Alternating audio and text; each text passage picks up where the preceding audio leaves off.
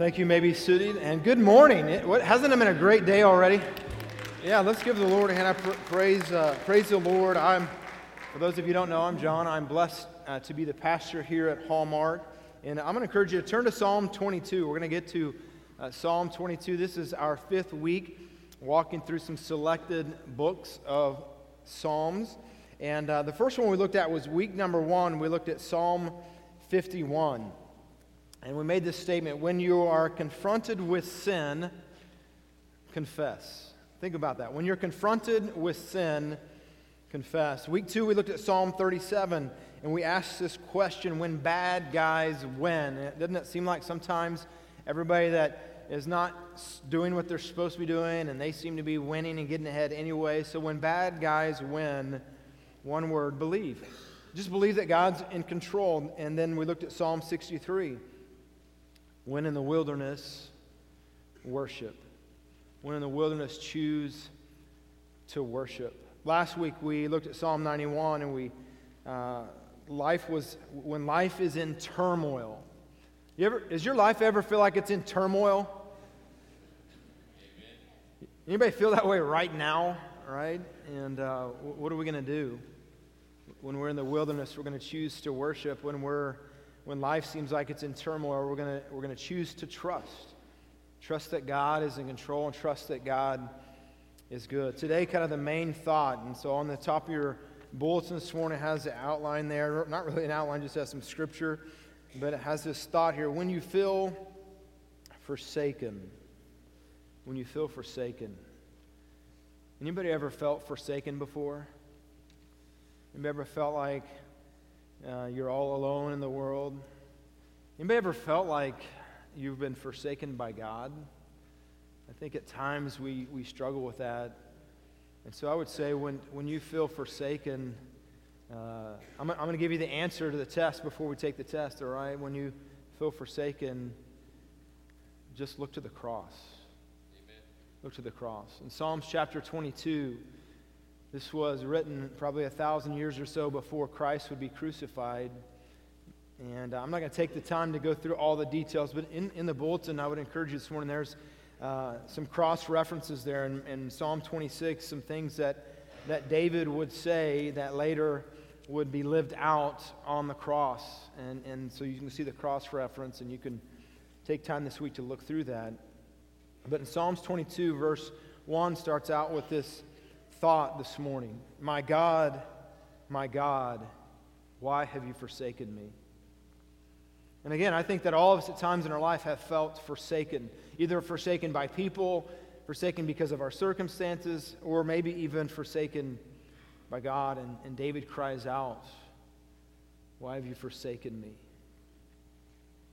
Why are you so far from helping me and from the words of my groaning? It continues in verse 2, oh my God, I cry in the daytime, but you do not hear. In the night season, I am not silent, but you are holy. What a great transition. You got 2 verses of despair and 2 verses of forsaken. And God, I'm crying, I don't hear you. God, I want to hear you, and I'm crying out all day, and yet I don't hear nothing. But what is the declaration he makes in verse 3? Even though I don't hear you, even though I seem forsaken, God, you are holy. You were enthroned in the praise of Israel. Our fathers trusted you. They trusted you, and you delivered them. They cried to you, and were delivered. They trusted in you and were not ashamed. Verse 6, but I am a worm and no man, a reproach of men and despised by the people. All those who see me ridicule me. They shoot out the lip, they shake the head, saying, he trusts in the Lord. Let him rescue him. And again, this is foreshadowing. This is prophecy. These verses right here that reference Matthew chapter 27, verses 39, with Jesus on the cross. Verse 9 says, but you are he who took me out of the womb. You made me trust while in my mother's breast. I was cast upon you from birth. From my mother's womb you have been my God. Be not far from me, for trouble is near. For there is none to help. Again, you get this sense of being forsaken, isolation. There is none to help. Matthew 26:56 talks about Jesus alone, forsaken, none to help. Verse 12, many bulls have surrounded me, strong bulls of Bashan, and enriched me. They gape at me with their mouths like a raging and roaring lion. I am poured out like water. All my bones are out of joint. My heart is like wax. It is melted within me. My strength is dried up like a potsherd. My tongue clings to my jaws. You have brought me to the dust of death. This description here is the description of the suffering of Christ on the cross. Amazing that David would write these words looking forward to the cross before the Romans would ever invent death by crucifixion. You see, the cross was not a surprise to God. The cross was not a surprise to Jesus. He went to the cross willingly, and he went to the cross because it was a part of the plan. And so David writes about it. Verse 15, my strength is dried up like a potsherd, and my tongue clings to my jaws. You have brought me to the dust of death. For the dogs have surrounded me. The congregation of the wicked has enclosed me. Look at verse 16, the last part. They pierced my hands and my feet. When we think of Christ on the cross, I count all my bones. They look and stare at me. They divide my garments among them. My clothing they cast lots. Again, prophecy of what would take place. But you, O Lord, do not be far from me. O my strength, hasten to help me. Deliver me from the sword, my precious life from the power of the dog. Save me from the lion's mouth and from the horns of the wild ox. In verse 21, it ends, you have answered me. Now, if we think of Christ on the cross, and Christ is crying out for help, and he would quote these words of Psalms 22, verse 1, my God, why have you forsaken me? So if this is prophecy talking about Christ, and we get the answer in verse 21 that says, you have answered me. It seems this transition as he depicts the crucifixion, and he depicts being forsaken and all alone, and why, God, have you forsaken me? I've cried out, and you haven't heard me. And then he says, though, in verse 21, but you have answered me.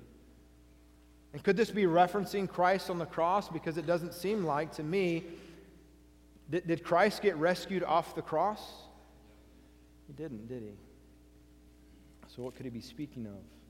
I have in my Bible written between verses 21 and 22 that there was a transition that takes place that doesn't give us in the text. And that transition, the event that has taken place that changes everything, that we can say, yes, God did answer his prayer, is the resurrection.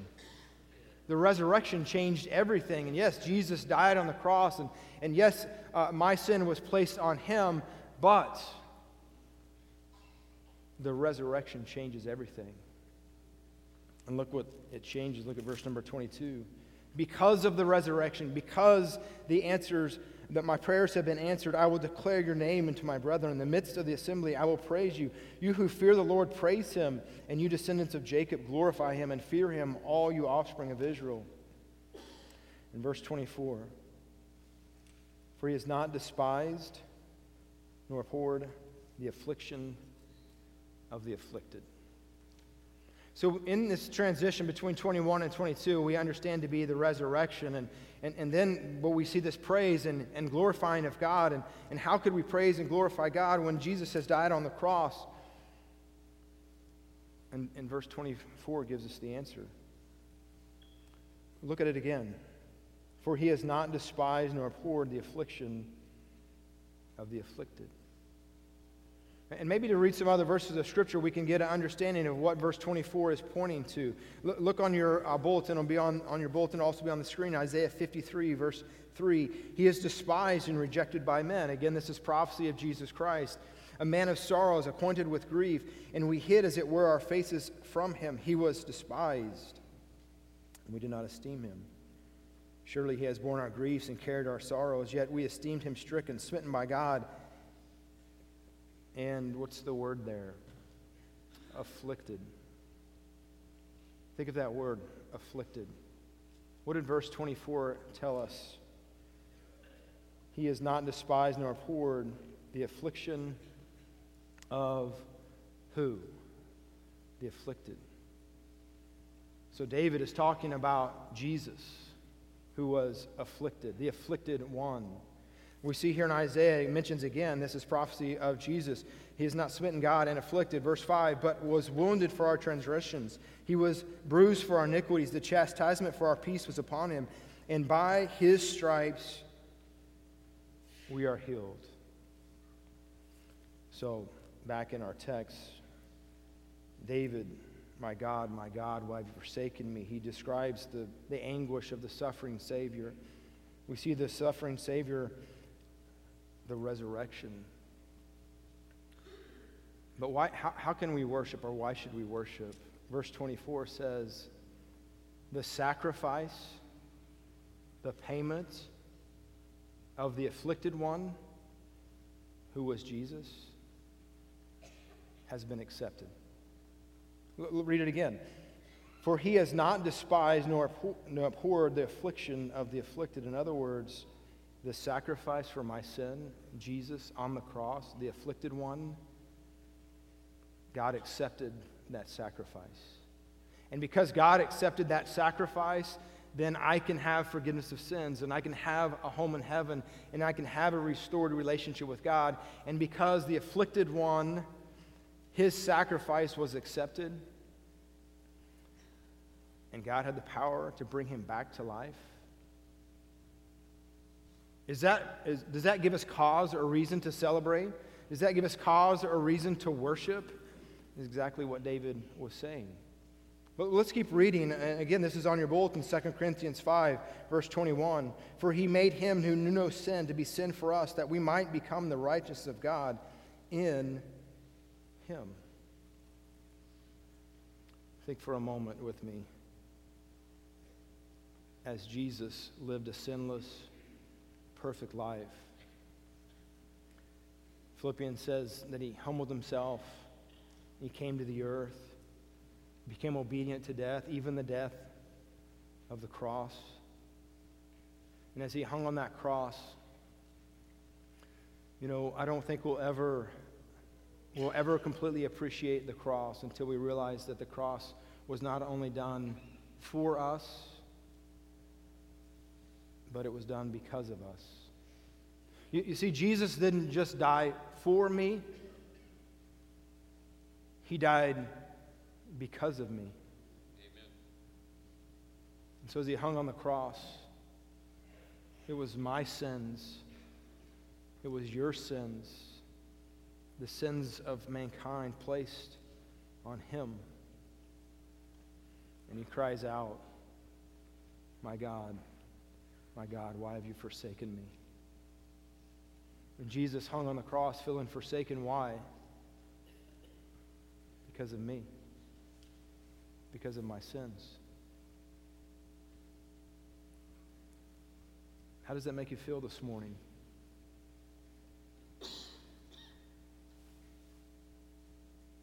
Every one of us should have something inside us right now that either we're angry,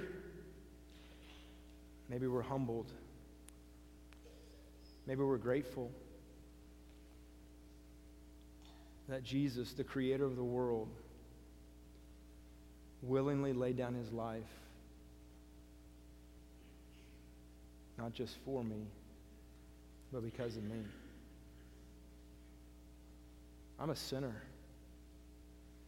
And guess what? You're a sinner. Amen. And our sins separate us from a holy, righteous God. Amen. And there had to be a payment for those sins. Scripture says, without the shedding of blood, there's no remission of sins. Today we'll observe the Lord's table or communion, and the cup that you will drink is a picture of the shed blood of Jesus Christ. I'm thankful that Jesus was willing to go to the cross for me. Amen.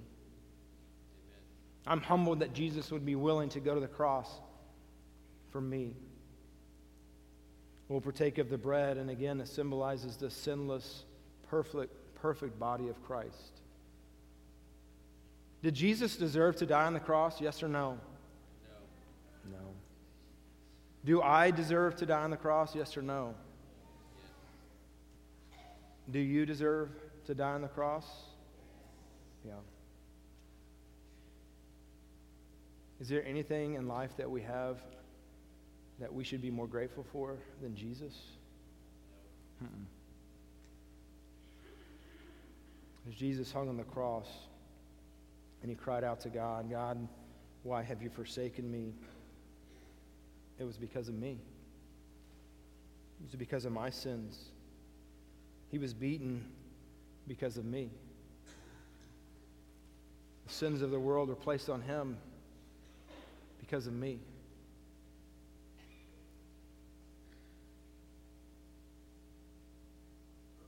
And I'm convinced in my life that I don't often enough allow the heaviness of the sacrifice of cross to change who I am and what I do. And this morning, as we observe the Lord's table, I hope that you will wrestle with the reality of what Jesus Christ did for you on the cross. You heard the stories this morning of 8 different people who heard the same message you're hearing today. And someone told them that because of their sin, they were separated. And God sent his son Jesus to die on the cross for their sins. And that if they would call out to God in faith, in the name of Jesus, that grace is for everyone. For by grace you are saved through faith. So the question that I have for you this morning, have you ever called on the name of God? Have you ever placed your faith in Jesus? Listen, God so loved you that he gave his son to hang on a cross for you. Romans 5:8 says, God demonstrated his love toward us that while we were yet sinners, Christ died for us. Some of you this morning have never made the decision to give your life to Christ. And here in a moment, we're going to stand up, and here in a moment, we're going to have a time of what we call a time of invitation or a time of response. There's going to be people up here. They're going to be standing. They're going to be facing you this morning. And if you would like to know exactly how can I give my life to Christ? What does this mean that Jesus hung on the cross and died for my sins? And you mean if I call out to Jesus that I can have forgiveness of all my sins, past, present, and future, and that I can have a home in heaven? Yes, that's exactly what the Bible says. And maybe today would be the day that you would say, today is the day I want to make that decision. The shirts that they were wearing, the shirts that some of our staff are wearing, the shirts that you're buying out there in the atrium, simply say, I have decided to follow Jesus. So the question this morning is, have you decided to follow Jesus? Would you close your eyes for a moment?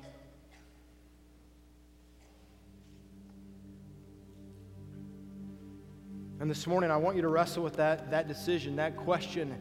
Have you made the decision to follow Jesus? I'm not asking you if you're a member of a church. I'm not asking you if you grew up in church. I'm not asking you for your church attendance or what denomination you're a part of, because that really doesn't matter. What I'm asking you is, have you ever made the decision to follow Jesus? God accepted his sacrifice on the cross, and because God accepted his sacrifice on the cross, I can have forgiveness of sins and I can have a home in heaven. But it's my decision to say yes to God or not. And I'm convinced this morning that there's some people in this room that need to make that decision. There's people in this room this morning that you are placing your faith in the wrong things. Here's the reality. No one in the room can be good enough to get to God. You have to come to God through Jesus. Jesus said in John 14:6, I am the way, the truth, and life. No one comes to the Father except through me. If you think you're going to get to heaven for any other reason, then you need to make this decision today to follow Jesus. Because it's not about being born in a church. It's not about attending church with your family. It's Jesus. Jesus is the only way. And if you have not come to God through Jesus, I'm begging you, I'm challenging you, I'm encouraging, whatever word you want to use, that you would make that decision today. I'm going to ask real quickly this morning, would anyone say, John, I've never made that decision. I've never trusted in Jesus for my salvation. If that's you this morning and you'd like me to pray for you, would you just put your hand up right now? Just put your hand up, leave it up for a moment. Right, one there in the stadium. Anyone else? Just put your hand up for a moment. Another one. Another one. Just put it up for a moment so I can look around. I'm not going to call you out. I just want to pray for you. Anyone else like that this morning? Just put your hand up. I'm going to challenge you this morning. Thank you. When we stand in a moment, would you be bold enough and have enough courage to walk down here, shake somebody's hand that's standing down here, and just say, I want to give my life to Jesus? This church would be glad to celebrate that with you. This morning we're about to partake of the Lord's table, and Paul gives us a very strict warning in Corinthians chapter 11. Not to eat or partake in an unworthy manner. So who's supposed to partake of communion? It's those of you who've given your life to Christ. You've decided to follow Jesus. But it's also those of you in the room this morning that are walking in fellowship with the Lord. So maybe during this time of invitation here in a moment, it's an opportunity for you to come forward and just pray and say, God, I have some things in my life I need to confess. Maybe this morning to walk across the room and confess something to someone and ask them for forgiveness. But I challenge you this morning, if you want to follow Jesus, if you made that decision today, would you walk down and talk to one of us? Maybe this morning God just put on your heart to be more grateful for the cross. During this time of invitation, just come forward and seek the Lord through either confession and prayer.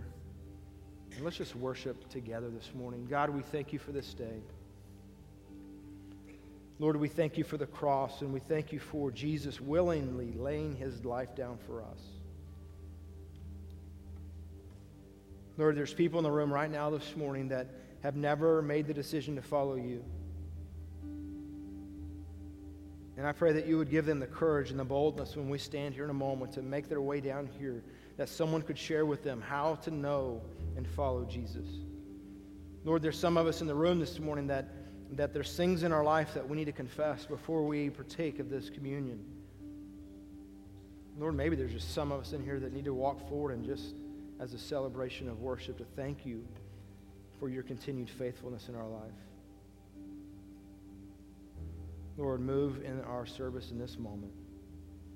I'm going to ask you to stand with me, and Ben's going to lead us in a wonderful song, How Deep the Father's Love. Would you stand with me this morning? And if God has spoken to you, just come worship him this morning as we sing.